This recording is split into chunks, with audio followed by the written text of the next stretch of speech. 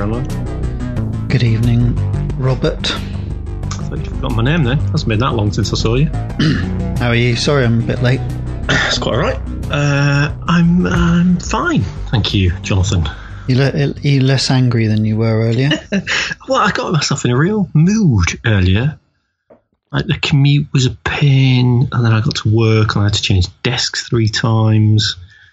Then the computer wasn't working, and then there were Adobe updates, and then I had to wait on other people for work, and I got properly angry with myself, which kind of stayed with me for most of the day, that mood. However, I'm just opening a beer. Oh. So all is well with the world. There's a pie in the fridge.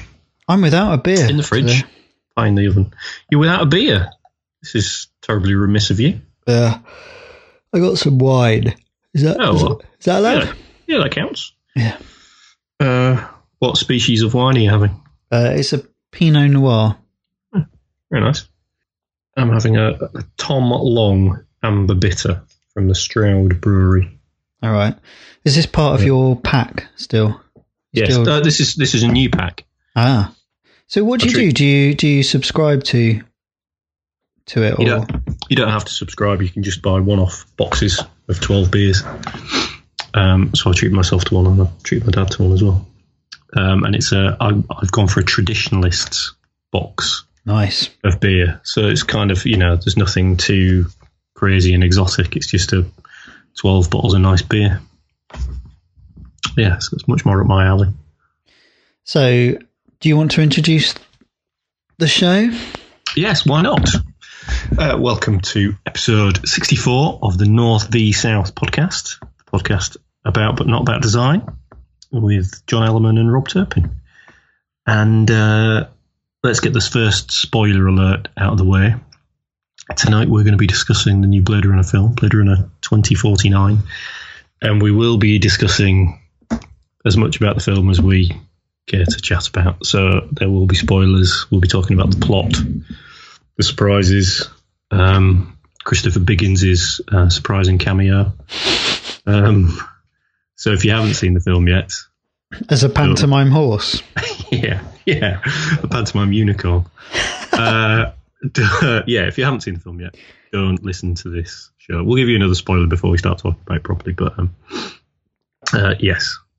But do go see it, because it's good. Yeah, so I'm guessing that your part of your what have you been up to this week was on Tuesday we met and in Waterloo, went to the big IMAX there.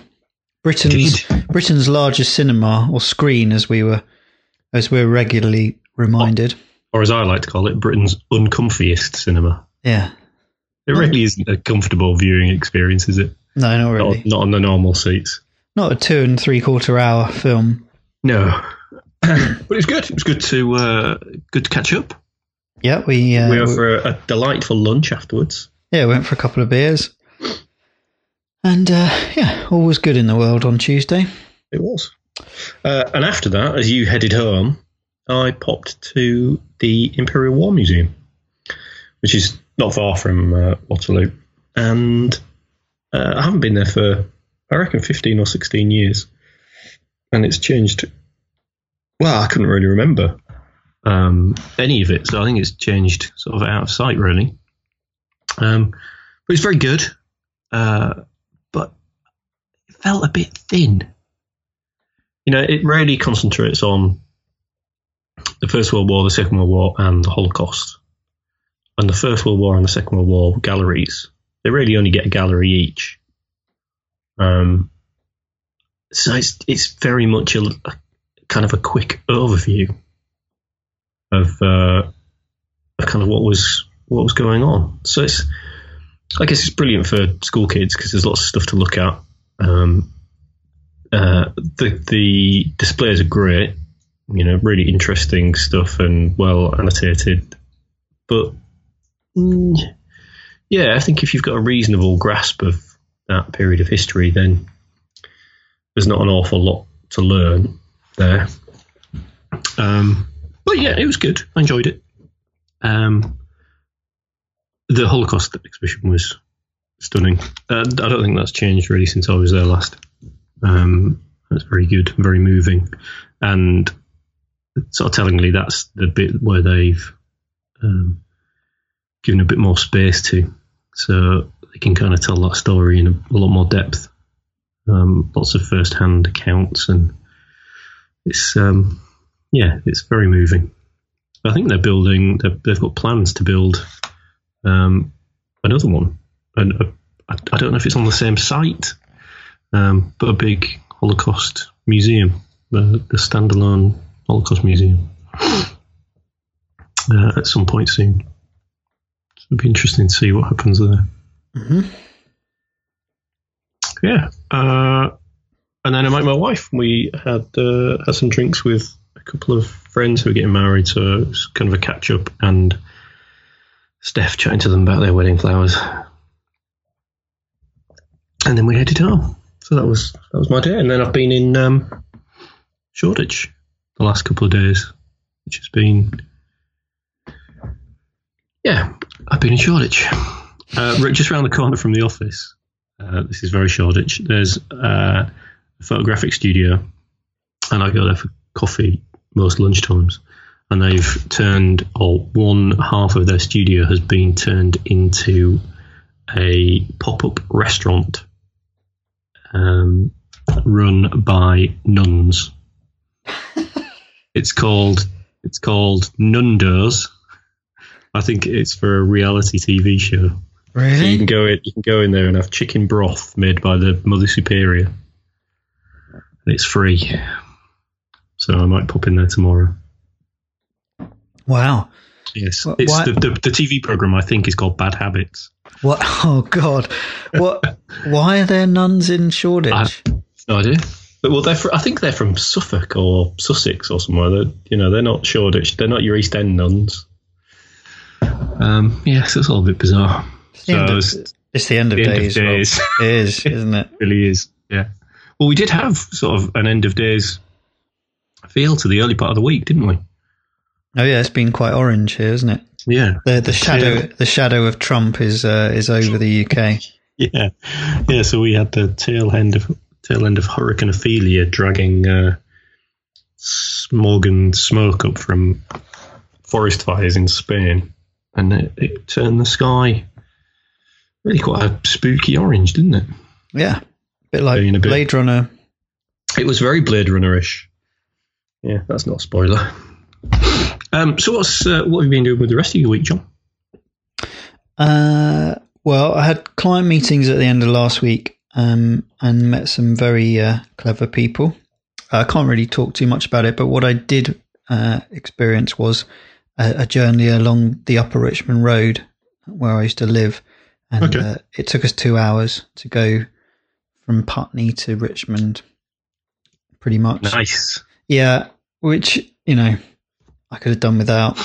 And and it just reminds me why we left London. Or that West London bit of just traffic everywhere. Mm. It really is awful around there, isn't it? It is. It's only a couple of bridges over the river, so that's what causes all of the mayhem. Yes. So anyway, that was interesting, meeting really clever people. Clever in what way? Just people who know their own kind of business and field of expertise sort of inside out. Clever. Yeah, but they also quite intellectual and drew on quotes of things that I had no idea what they were talking about. But didn't make me feel small or anything. They're kind of, one of them's apparently well known. I can't really say much more because I'll be in trouble. But yeah, very, very interesting people, and it was real insight into a small organisation that, well, really tiny, but that has employed the right kind of people from the off. Yeah. There aren't sort of hangers on or people who, were mates of mates who've been drafted in to be the marketing manager, but actually proper professional people drafted in on short term, and it just shows you how quickly a business can grow when it gets the right people on board. So yeah, I was the dullest mind at the table. Couldn't you have whipped out a medieval quip to impress them? Verily I did. I gave them all bubonic plague. So that was good. And Inktober continues, rumbles on. Well, it does for you. It's ground to a halt for me. Well, do you want to talk about that or not really? Yeah. I've just got a bit overwhelmed with work and trying to keep on top of some commercial illustration stuff, and I've got a couple of commissions that I'm lagging behind with. So Inktober has been the thing that's had to take a back seat. And I was kind of a bit ill last week. I had a cracking migraine, and then my wisdom tooth has been playing up, so I haven't really been in the best frame of mind for slaving away at my desk. But so Inktober I've failed for the first time. I mean, I'm still going to finish it, but it'll be finished in November. I wouldn't beat yourself up about it. No, I've learned that. I think one thing I've found out is that, well, I sort of did it on a kind of whim of building a kind of an audience, because new business doesn't have any kind of followers, and I don't really have any kind of history in well, I guess I do have history on people I know, but I don't live in the social media world, so I don't have any kind of backstory or anything. Yeah. So part of my idea was to, hit Inktober and get a good following. Well, that has not happened. Maybe you need to tweet at very specific people. Kind of like, I don't know, the Type Museum or Linotype or Monotype, or people kind of very much in that industry, and just let them know what you're doing and see if they'll retweet it to their following. That's one. Yeah, exactly. What I've taken away from it is that you just won't know if you stick your thumb out the side of the road. Yeah. With a destination, written on a bit of cardboard. You actually have to have a strategy. And it's certainly something that I haven't applied to it. But what I have taken away is that, one, I've loved drawing, and the historical research has unearthed the pedant in me. The stuff you do is great. I've really been enjoying it. Oh, thank you. And I've really enjoyed painting with the new Procreate app. Yeah. It's got sort of wet paints with it now. I thought that Kyle Brushes were going to come to Procreate, but I thought that too. He signed up this week to Adobe, the devil. He has. He's taken a bit of a kick in as well over Has he? I mean, you can't really blame him. I mean, he creates brushes for Photoshop and Adobe. Illustrator. Yeah, I know. And I thought, he's not going to have to give much. Well, no, what's the kicking? People have just sort of had a go at him for sort of selling out. And people who've, bought his stuff off Gumroad, I think, are annoyed. But it means everyone that uses his brushes surely are going to get them for free now. Yeah. Sorry, what, on Gumroad that I've bought? That's them, where he normally... Well, yeah, but they cost like $5. Or, yeah, they're not expensive at all. Oh, people need to get a life. He needs to make a living. And if he's suddenly a millionaire overnight, then congratulations to Kyle. It's great, because now we're going to get better brushes included in... Well, the brush manager in Photoshop's been awful for about a million years. So hopefully he's going to bring some nous to that. Well, I've had a big rumble of Adobe applications came down the pipe today. Wiped out all of my previous installations as they do. Nice. Yeah, I love that. But also InDesign is unusable. I've already abandoned it. So, is it? As soon as I use eyedropper on anything, it crashes. Why? What OS are you using? You haven't updated to High Sierra already, have you? No. No, because I know there were some issues with that and Adobe stuff. But I mean, for God's sake, Adobe, I know you're not listening, but do some beta testing for God's sake. When you release a new release of something that has been in the public domain for 15 years, it's got to be rock solid, not an eyedropper crashing it every time. Yeah, but I guess that's the way they work now, isn't it? It's that kind of work fast and fail fast or whatever. But there's they put stuff out, and they're going to get the feedback immediately, and then they'll fix it. Yeah. But obviously that should be done before it's released. But they're not adding any features to anything. That, you know, like InDesign's, it has footnotes. Well, oh, brilliant. Whoopie-doo. Just what I needed. No, nobody needs anything else. It's, you know, we've been and followed this path of subject before, haven't we? Where we talked about, you know, what alternatives are there? I think Mike Sullivan this week was asking what alternatives are there out there, because all he uses is InDesign now. Their XD or whatever it was, Experience Design, is now reached 1.0, but InVision app have just announced a thing called InVision Studio. It's coming out in January. That looks absolutely amazing. It's like a responsive design app. So it's like InDesign for responsive web and application building. And it does look slick, I have to say. It does look enticing. Yeah. That's not even in my news. I just thought, you know, but yeah, so that usual, I think it's every 6 months now, isn't it? In Seems Adobe. to be. Yeah, so we're on to the 2018 version of CC now, even though it's not 2018. But can't it just update the one app? Why do we have to have new apps? Yeah. So annoying. Crazy. But it doesn't delete them, does it? It just it does just when kind of replaces if you does it now? Yeah. If you don't, it always used to leave all the other stuff installed, didn't it? But you used to automatically use the new stuff. It will leave a folder of the previous one if you've got plugins in it or anything that's different. The problem being is that I had 2015 because I got CAD tools and I don't want to upgrade because there's no point. So I've got that version, but it's deleted it, which is you know. But yeah, I mean, come on, InDesign is so indispensable for people that you cannot release that in production ready mode when it crashes with an eyedropper. Yeah, because it was an issue. It was an issue at work today because I was using a different machine, and the guy who had been using it had his own login for CC, and he only had Photoshop because he's a retoucher. So then I couldn't update anything and I couldn't add anything. And, you know, as a studio, they're not updating anything to the new versions until they know all the things have been ironed out and people have accidentally updated. Chaos, I tell you. Adobe Day. Yes. So, yeah. So we were going to talk about next week, social media and how to promote your business, things to do.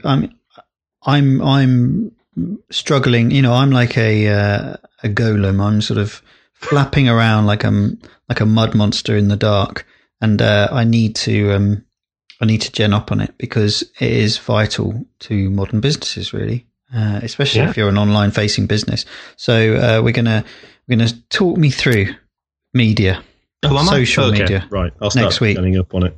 Yeah. Yeah.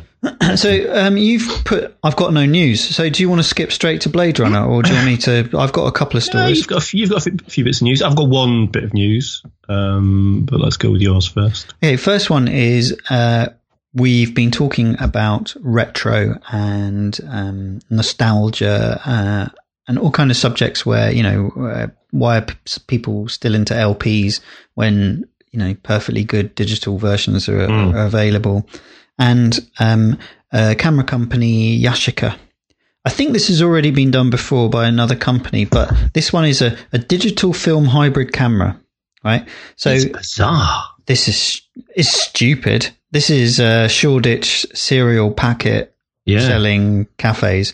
It's a camera that, in order to use it, you have to insert different types of film rolls into the back of it, which make the photo take, so the photo has a different style. So if you insert a black and white cartridge, it will take black and white photos. So you're inserting an analog kind of, I don't know what it is. Like, what is it, like an avatar? It's like so you insert like a fake film cartridge into a digital camera, which then triggers specific settings on the digital camera, which mimic the effect of the type of film that you've just put in it.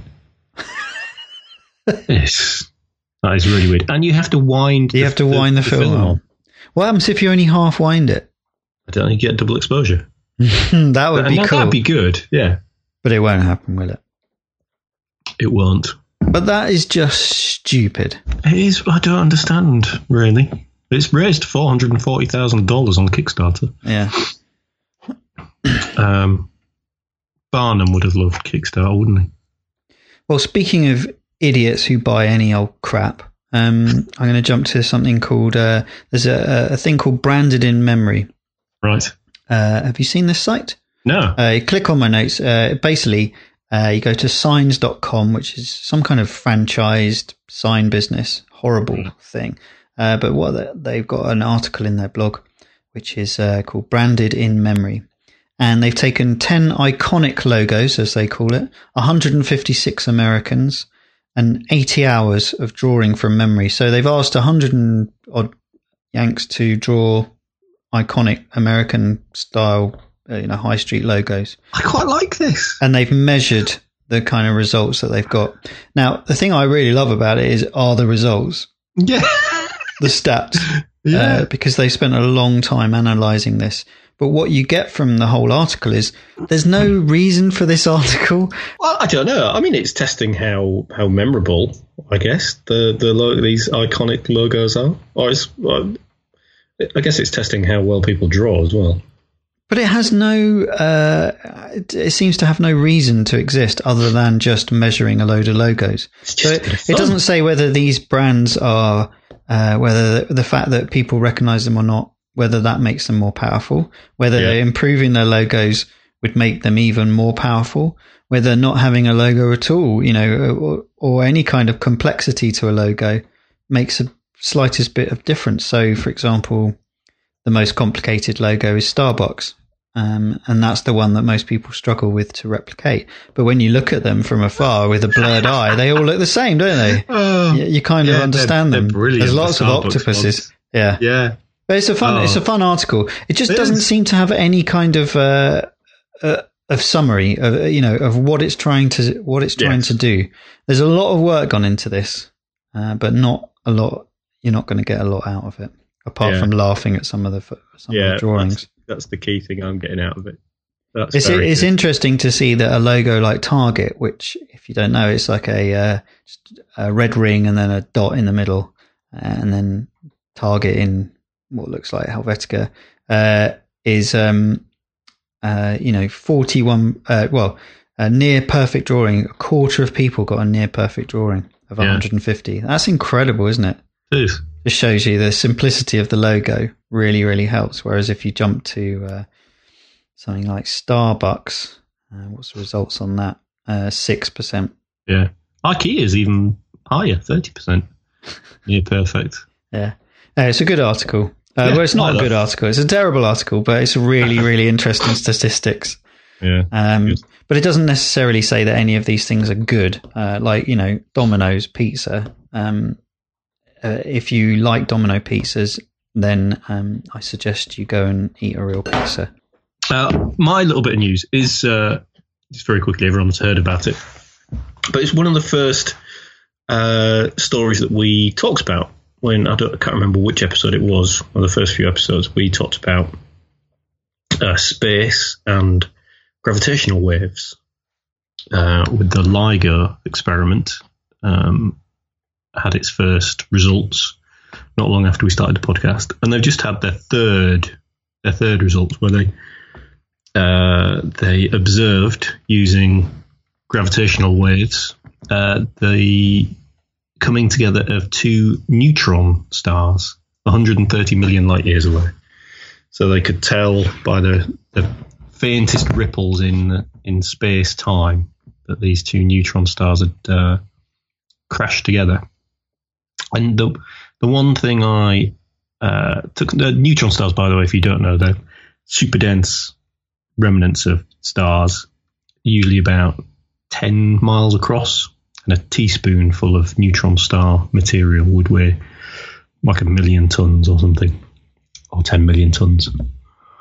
So they've collapsed and they created a black hole. But when they, in the resulting explosion, they created heavy elements, which is where everything heavier than hydrogen and helium is being created in the explosions of stars, which is why, we're all made of stars. But the amazing figure was that they created 10 Earths worth of gold. This explosion, which I thought was quite incredible. All that gold, 10 Earths worth. That's a lot. It's a lot of gold, isn't it? Yeah. What are we going to do with it? I don't know. Do you know how much gold has ever been mined on Earth? No. About an Olympic swimming pool full. Really? Yeah. Oh. Yeah. Was about 160,000 tons worth. And this is how many tons? 10 times the mass of the Earth. We better set off, haven't we? Quite a few swimming pools. Yeah. That's going to really depress gold prices, though, isn't it? Oh, my God. Yeah. So that's my one piece of news this week. I've got... I use, probably mentioned it before, I use Pocket to add all my kind of interesting things I see on the internet for me to read later. And everything I've added in the last week, I haven't actually read yet. So I've got, lots of little articles, but I can't really talk about them because I don't know anything about them yet. So I'll come back next week. Yeah, well, I'm going to skip my news stories, skip Science Museum Identity. That's been a big brouhaha in the design field. Yeah. Let's stay away from design world, and we'll come back to that next week. Oh, other than next week is half term, so we would have missed it. So those of you with kids, there's an event on at the moment called The Big Draw, which you can go visit their site at thebigdraw.org. And I think this might be a worldwide thing. I'd never really heard of it, but I just saw it on I think it was on an Apple store. But it's on all over the country, and especially at half term. So if you've got kids, there are loads of organised events where you can go, and an illustrator or an artist will be there and help your kids do drawing. So, for example, Winchester, my local city, there's a Drawing Dragons event. Marvellous. You can think I'd look out of place if I popped down there. Yeah, no, I don't think so at all. Everyone has beards in Winchester. Of course. And so look, go onto their site, look up, see what's going on, and take your kids along and teach them how to draw. Cool. I like it. Should we talk Blade Runner? Yes. So if you've skipped into this bit because you're skipping our boring chat, then just delete this podcast from your feed, because that's all we do. But Blade Runner, we're going to talk plot. So if you haven't seen it, then go and watch it. And I'd like to say, I'd urge you to go and see it. Yeah, it is fantastic. But from this point forward, we will be talking about the plot. We will indeed. So, Blade Runner 2049, sequel to Ridley Scott's iconic, seminal 1982 film Blade Runner. And he's only produced this time, which I think we both agree is a good thing.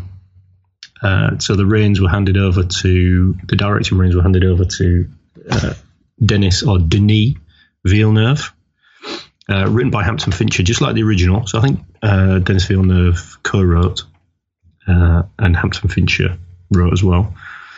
And it catches up with the story 30 years later. Not that the story needed, the film needed completing. I think everyone thought it was a beautifully kind of captured moment, really, that didn't need. I don't think anyone wanted a sequel. I think people were fearful of a sequel as to, how it might be ruined or over-explained, or simply a film made that just didn't live up to the original. But Denis Villeneuve certainly pulled it off, I think, didn't he? Incredibly so. If we're talking about why create a sequel, when in a lot of people's mind it doesn't quite. I mean, it does have a cult. It is a cult film, but it doesn't have that cultish kind of fanboyism or fangirlism that something like Star Wars has, or that Superman or Star Trek has in terms of sort of legacy. Because Blade Runner was born from nothing. A novel written in the 50s, was it? Yeah, I guess so. Yeah. But had no sort of real legacy behind it. It hadn't been made before. It hadn't, it wasn't featured in comic books or anything like that. It just sort of appeared fully formed and then disappeared again. It didn't create any other films. It didn't create, spin-offs or anything like that, really, did it? It didn't. There was some mention in that the Alien universe was somehow connected with the Blade Runner universe. Yeah, there are mentions of the Tyrell Corporation in the Alien films, and a lot of the kind of user interfaces on all the computers and things, and the spinners and the spaceships in Alien are the same. That's a lot of people think that's just kind of a bit of an in-joke. Ridley Scott just reusing. Yeah, or the AD, the art director, just like not having to pay for it again. It doesn't need a sequel. It doesn't have that desire, that kind of fanboy thing of like what stories are unresolved, daughters, husbands, whatever. The cynical approach is that Ridley Scott's old, and he has been revisiting his most creative period because he likes to bang the films out, and a lot of them are turds, aren't they? Yes. They are these days. I think from his debut, The Duelists, up until Someone to Watch Over Me, maybe Black Rain. I don't think he put a foot wrong, really. And then I think what came next, White Squall or Columbus 1492, and everything went a bit pear-shaped. And he's made some brilliant films since, but I don't think that first kind of batch of his films were just so beautifully visual that maybe he could, no director could have kept up that pace of creativity. The other thing is, were they waiting for technology to catch up? The fact that, one of the things about this film is that the scale of it is so massive. The sets are absolutely enormous, but that is CGI created, but it's seamless CGI. You have no, because they've added so much dust and grain and dirt to it. It's very hard to tell where set starts and CGI ends, which is really unique, isn't it?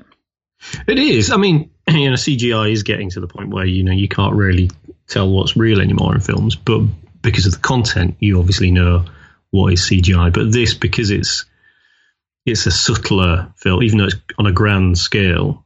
There aren't giant fighting robots or huge spaceships crashing to Earth. That line between what's real and what's CGI is very blurred.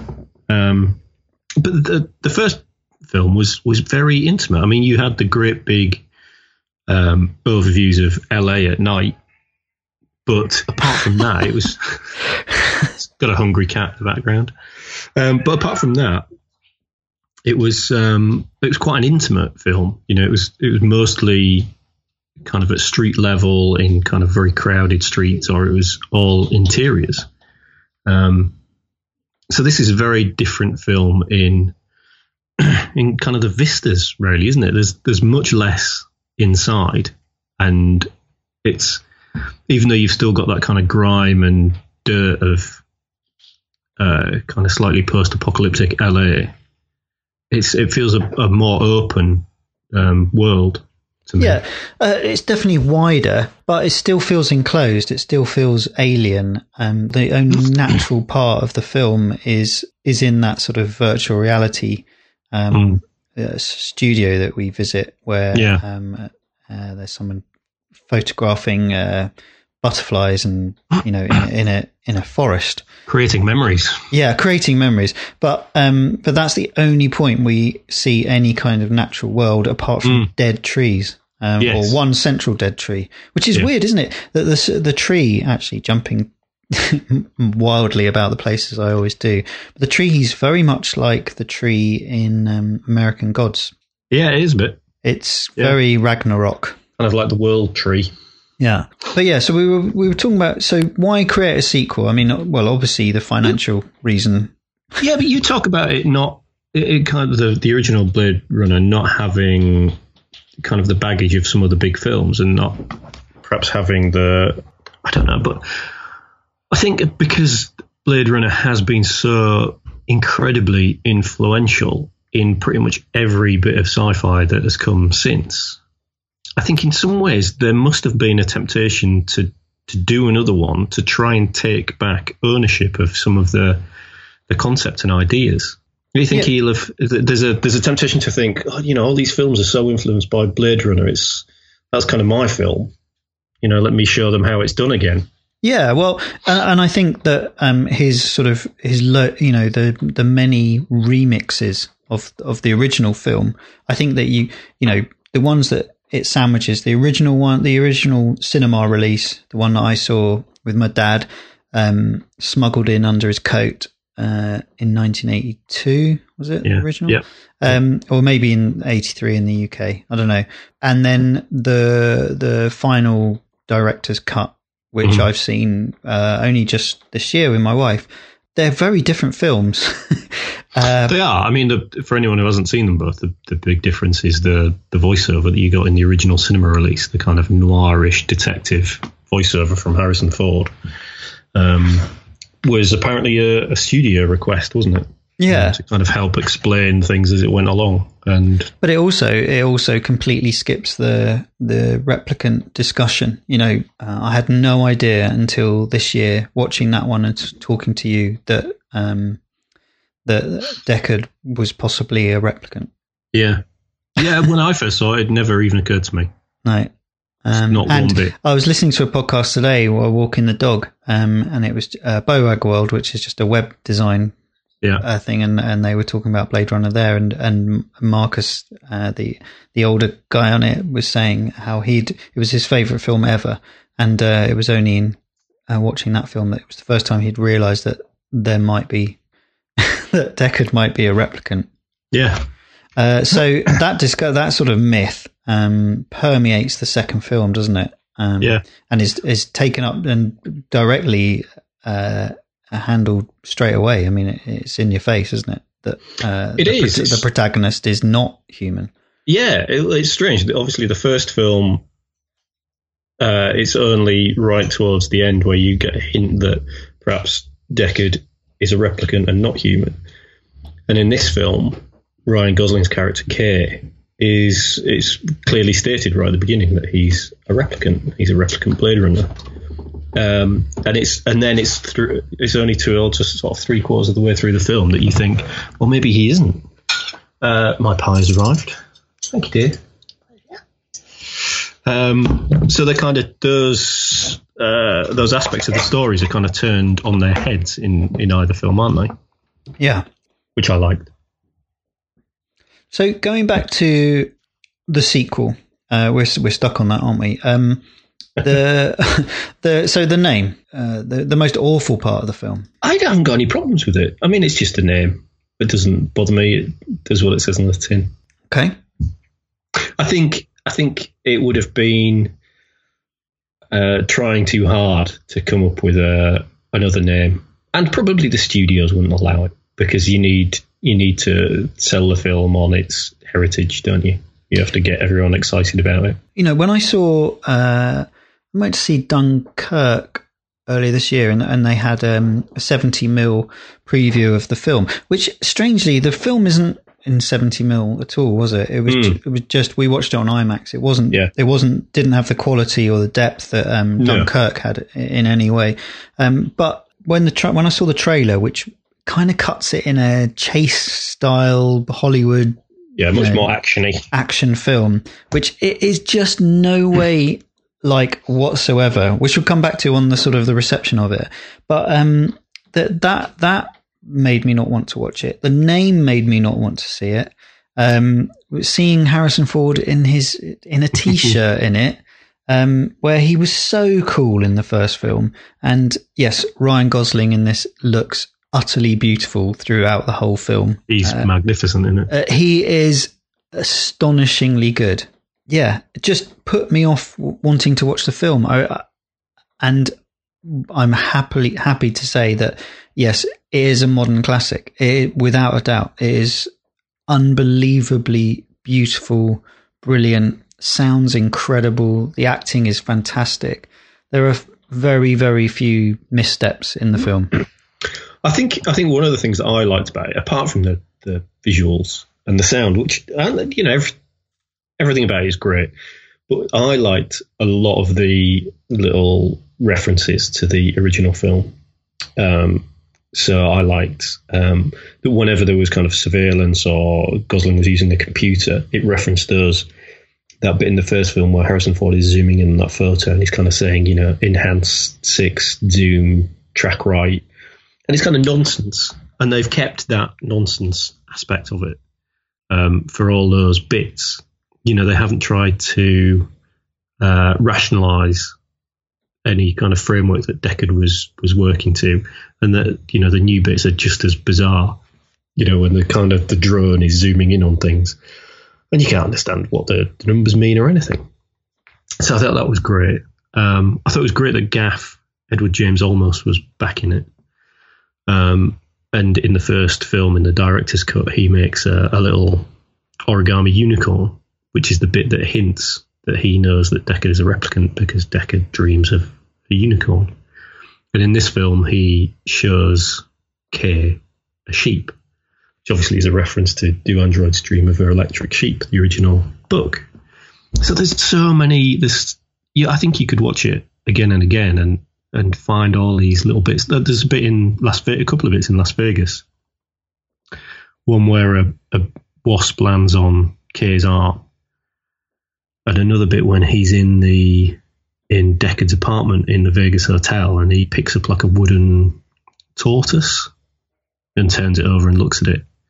And they're both referencing the scenes with the Voight-Kampff device.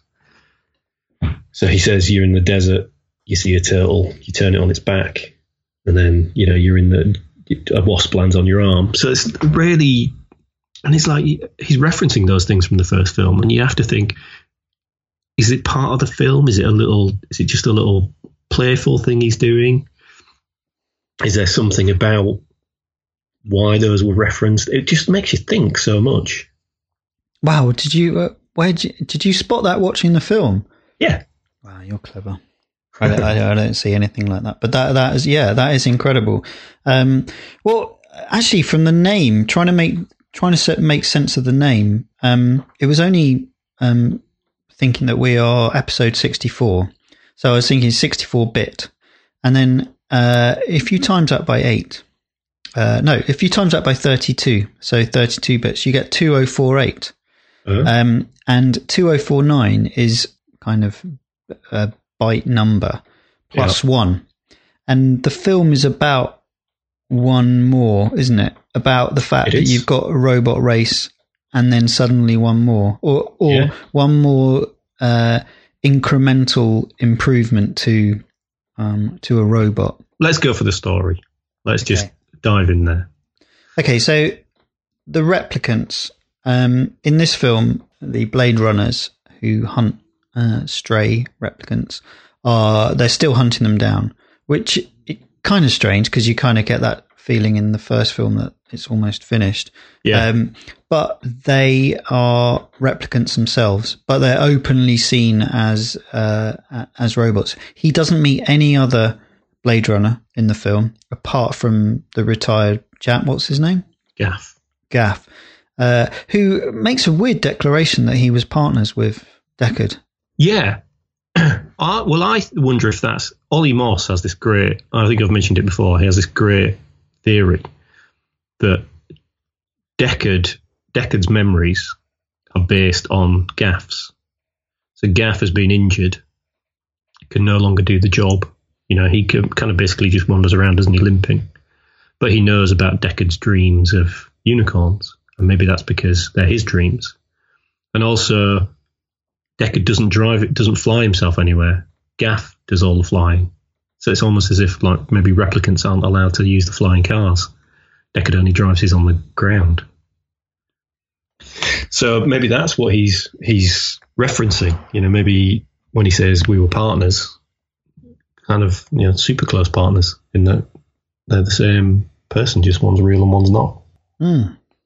So in the film, it's implied that two replicants have got together and somehow they've been given the ability to procreate.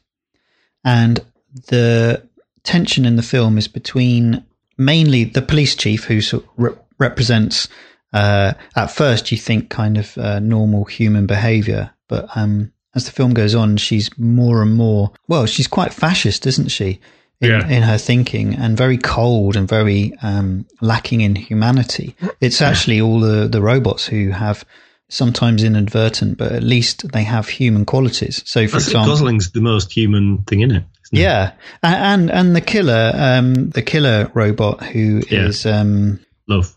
Yeah, who's Ana de Armas, the actress. But whenever she's about to kill somebody, she just can't help crying. There's no emotion with it, but the tears come, don't they? So you've got these robots who are very feeling and very emotional in the film, but all the humans around them are so numb, so lacking in any core humanity. The replicants now, obviously, these Nexus 9s, they do as they're told. They don't have free will, do they? Which is why they can be used as a Blade Runner or a servant. They do as they're told, and they're hunting down the older replicants that didn't have that. So maybe the humans have just got used to treating them like, non-thinking slaves. Well, I think they would do, wouldn't they? But the threat of this new, the evolution of suddenly being able to procreate puts the absolute heebie-jeebies into the Robin Wright's police chief, who, as I say, represents kind of the ruling class. And it's weird that the character, if we took the planet Earth as a character, as a sci-fi film, Earth is the alien world. There's this unknown sort of the off-stage world, which is off-world, where you kind of see the rest of the humanity's gone. It's kind of WALL-E kind of moment that the world that's left is the alien place, and the real life, or what we perceive as real life, is actually happening somewhere else. Yeah. Does that make sense? It does. No, I was just going to say that's talked about a lot in the book, but again, it's like in the films, it's not really described. It talks an awful lot about the off-world colonies and kind of getting lottery tickets to get a chance to go, or whether or not your genetics are good enough to go. The Deckard in the book isn't. I don't think he's healthy enough or fit enough to go, even though it turns out eventually he's a replicant. So it's like the detritus of humanity is left on Earth. Neander Wallace is a strange character in the film. He doesn't have as big a part, Jared Leto, as I thought he would. So he's the creator of this new brand of replicants that do as they're told. He basically bought the remnants of the Tyrell Corporation and has improved upon Tyrell's creation. But he's kind of a strange, half-blind, or slightly mystical figure, isn't he? Who his goal is to create life or create replicants that can breed, which is why he's hunting for this mystery of the child born to two replicants. He's a bit of a dick, isn't he? I mean, he's like it reminded me of Ex Machina, Alex Garland film that came out 3 or 4 years ago. Caleb Smith, I think the chap's called there. Exactly, almost identical character, sort of slightly God syndromes. Yeah, reclusive. What film did you refer to this as? Very similar to Apocalypse Now. Apocalypse Now. So the chap who lives in the middle of the jungle. What's his name? Colonel Kurtz. Yeah, he very, very similar, hasn't he? He's created a society that is trained to bend to his will. Yeah, absolutely. But all of them that are doing the killing, apart from him, they have more moral obligations than he does. Yeah, I think. What did you think of his performance in it? Because it has been called into question, hasn't it? Well, it was such a curious character. I don't really think you can fault his performance. He was just a strange character. I assume that was the way it was written. He had a couple of speeches where he talked about it was almost sort of like a Hitler kind of speech of creating a master race and creating an imperial army. He sounded like an emperor out of Star Wars or something. Yeah, he wants to create millions of replicants, doesn't he? And he can't build them fast enough, so he needs them to be able to breed. But it's weird that he's sort of living in this kind of womb-like structure where these plastic bags come out of the ceiling and these, the replicants fall out. Yeah. And then he feels that he's got the control over them so much that he can kill them whenever he wants. If they were that valuable, he wouldn't be killing them, would he? Yeah. Just to make an example to another robot. Yeah. It seems strange. What about Harrison Ford in this? Where, in fact, in the film, he only appears very, very briefly. He's not a main. He's not in. It's made in the trailers, to feel like he's in most of the film. That it's kind of like really in the last half an hour, isn't he? Really? Yeah, but he did feel like a bit like Homer Simpson's dad. He was a grumpy bugger, wasn't he? Yeah, they'd been wheeled out, and he didn't do it or add an awful lot to the narrative of the film, whether him being there or not. Let's cut to the crux of it, because I want to know what you think. So it turns out that the child was born to Deckard and Rachel from the first film, and Rachel dies in childbirth, and her bones are found. So you think Rachel was pretending to be Tyrell's niece in the first film, so she was obviously special to Tyrell, and she didn't have a lifespan like the others. But then obviously Deckard didn't either, because he's still around. He didn't have what's it talked about? The Methuselah syndrome that J.F. Sebastian has. Accelerated decrepitude, he calls it in the first film. So he doesn't have that. So why is Deckard special? Where's he come from? So that's not answered, is it? No. Was he created somehow to... Just with that one thing in mind? To create another human being or another replicant? Yeah, but if that was the case, surely Tyrell could have just put them together. Yeah. He didn't need to play the long game and wait for Deckard to come and investigate and then fall in love. I think sometimes these filmmakers don't really take it that far. I don't think they join all the dots. Well, it's weird because I came out of this film thinking how ambiguous a lot of it was. And I think that was a lot of the same in the first film. And I wonder how much ambiguity is on purpose and how much is just essentially plot holes or, kind of missteps by the director or the writers or bits that they just couldn't be bothered explaining. But that's the beautiful thing about good art, isn't it? Yeah, absolutely. It doesn't try and it doesn't prescribe what it's trying to say. All the better for it. That's absolutely. Been the failing of some of Ridley Scott's later films, the Alien sequels, in that he's trying to explain everything or kind of get to a point of having explained everything, and you just don't need to. No, absolutely not. There are a few moments in the film where the dialogue turns to, prescription. It doesn't benefit from it at all. What it does benefit from is a very glacial, slow pace. And what's really interesting is that Ryan Gosling's character Kay, he's on rails in terms of his detection of the rather formulaic, noirish plot.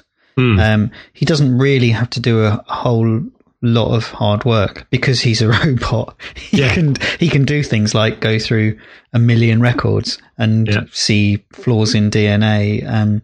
You just sort of travel through this kind of linear arc with him, don't you? But it's very, very slow as he kind of comes to terms with the fact that that he might be the progeny of a miracle. But it actually turns out that he isn't. And that's one of the most moving parts of the film. That gives him the most human quality of any of the characters. Yeah. This kind of sense of loss. Yeah, exactly. Yeah, he's going through he's mourning, isn't he, for the fact that he's not actually human. Yeah. It's an incredible film. The pace of it is one of the other things that reminded me of Apocalypse Now. The kind of slow unraveling of the story, and the depth of it, and the kind of complexity of the characters and the ambiguity of it all really reminded me of Apocalypse Now. And I think in terms of, you said how good it was. I think in terms of the quality of an act of filmmaking, it's up there with Apocalypse Now. It's almost faultless. Have you seen Citizen Kane? Yes. So the scene where he's got this sort of this creature, this thing that he hides away in a furnace. Yes. And he's also called K. I found there were really weird parallels in that moment, with the fire and the toy. I hadn't thought of that actually. So, what other references were? Because there were lots of filmic references in it. I think most of the ones I found were references to the original film. I mean, obviously, there's references to Kafka's The Trial. Agent K, at one point, he's given the name Joe, so Joseph K from The Trial. Right. But yeah, what else did you see? I think The Shining, Kubrick, when they're in Las Vegas. There's this real... what's the name of that hotel in the film? I can't remember. The Overlook. But that place where Deckard is holed up is very reminiscent of Kubrick, and the lighting goes very Kubrickian. Can I say that without being shot from sniper? That part of the film was really reminiscent of Stanley Kubrick. And you mentioned that AI was tagged a bit. AI, the film directed by Spielberg but written and planned by Kubrick. I think there's some kind of very obvious references to that with these kind of giant female statues in the desert. Yeah, and that's also reminiscent of Planet of the Apes, isn't it? Of the fallen Statue of Liberty. Yeah. Oh, I absolutely loved it. I desperately want to see it again. And the other thing that I asked you about is every time Kay has this kind of holographic AI companion. Yeah, did you find out what that was? No, and I haven't been able to find anything about it. Every time he kind of activates it, or this kind of device is turned on or off, whatever, you get this chime, like a startup chime that you get on a Mac or a PC or whatever. And it really reminded me of something, and I can't think what. I need to hear the sound again. Yeah, that's one of the reasons I need to go see it again. You could buy a Google Pixel 2, and then it'll tell you what it is. It would, wouldn't it? Yeah. Good reason. Are you a replicant? Might be. Who knows? I do dream of animals quite a lot. Often that's because there's a cat sitting on your head. Yeah, often penguins though. So really, I don't know what that says about me. Yeah, I must learn to make an origami penguin, I think now. Yes, but there you go. To sum up, bloody brilliant. Yeah, really, really loved it. Hope you enjoyed it too, and let us know what you thought. Yeah, if you're out there. Absolutely. So, is there a website of the week? No, the only thing, the website of the week that I have to talk about is doing my research on the history of printing. I didn't know this existed, and it blew my mind. There are two versions of Caxton's, William Caxton, we're talking here, so from 15 whenever, produced two versions of Chaucer. They're both being scanned in by the British Library, and you can compare them side by side. And it really made me a bit tearful. Why do you need to compare them?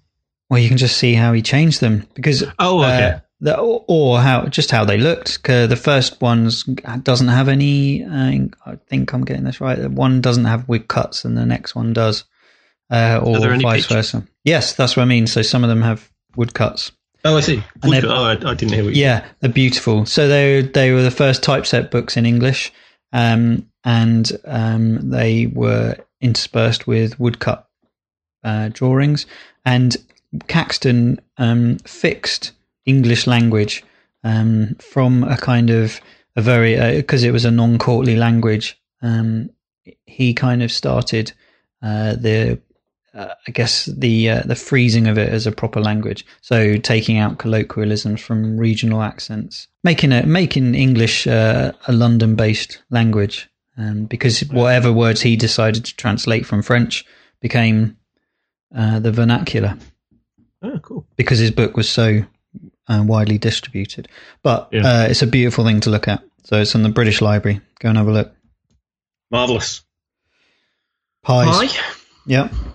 What have you got? Oh, God. My wife's book. Another Higgity. Is she on commission? I don't know. But this one is it's a limited edition one, thank God. Is it an actual pie? Yes, it is. It's got, so it's got like a Scotch pie edge and then a puff pastry top, and it's a slow cooked beef and chilli. And they say to serve it with a salsa, and I say they should they should die, because no pie should be served with a salsa. Good God, no. Pastry's quite nice, flaky on top. It's got red peppers in it, and the beef's okay. It's kind of like a chili con carne in a pie, which isn't massively unpleasant, but it's also why is a little curious. Yeah. So I'm going to give that 5. 5, okay. I have got a chicken and ham pie from the Windsor Farm Shop. Flaky pastry, nice and crisp. It was usually when you buy pies, they're actually cooked already, aren't they? And you're just heating them up. But this was entirely raw. The pastry was entirely uncooked. I think you can tell that in the pastry. It's really tasty. Maybe a smidgen under-seasoned, but pretty good. Nice and moist. Not too soupy. And nice and crisp. Hang on, just need another. God. Just the whole thing in. All right, that's going to get 7.5. Yeah, and I've just finished my beer. It's a good drop, that, from the Stroud Brewery. Tom Long Amber Bitter. And it's organic. Well, praise the Lord. Absolutely. So, did you talk about everything you wanted to talk about, or were there lots of other things? We could have talked about the film for a long time, I think. Really, it's just amazing. It's not very eloquent, but it's an incredible film. Yeah. I think I'd sum up by saying that it leaves enough holes for that really great sci-fi fiction does well, in the fact that you can fill it in yourself, or you can just leave it and it doesn't really matter. And I think that films like Star Wars and all those other ones don't do that, because they try and just fill so much of the emptiness with guff. Yeah. And this doesn't. Yeah, a bit like 2001. It doesn't explain everything. You can come out now if you haven't seen the film. We've stopped talking about it. Yeah. And they all died. Oh, sorry. Apart from Biggins. What you got planned for the rest of the week, John? Well, it's Thursday night, so not a lot. Yeah. Just working tomorrow, and then the weekend chores. Okay. Seeing a man about a bathroom. What are you up to? Right. There you are. Shoreditch tomorrow, wedding on Saturday, and then I'll be finishing off the BBC project I've been working on over the weekend. All the best with it. Yeah, you too. Have a good weekend. You too. And I'll talk to you soon. All right. Ta-ra. Yeah. Bye.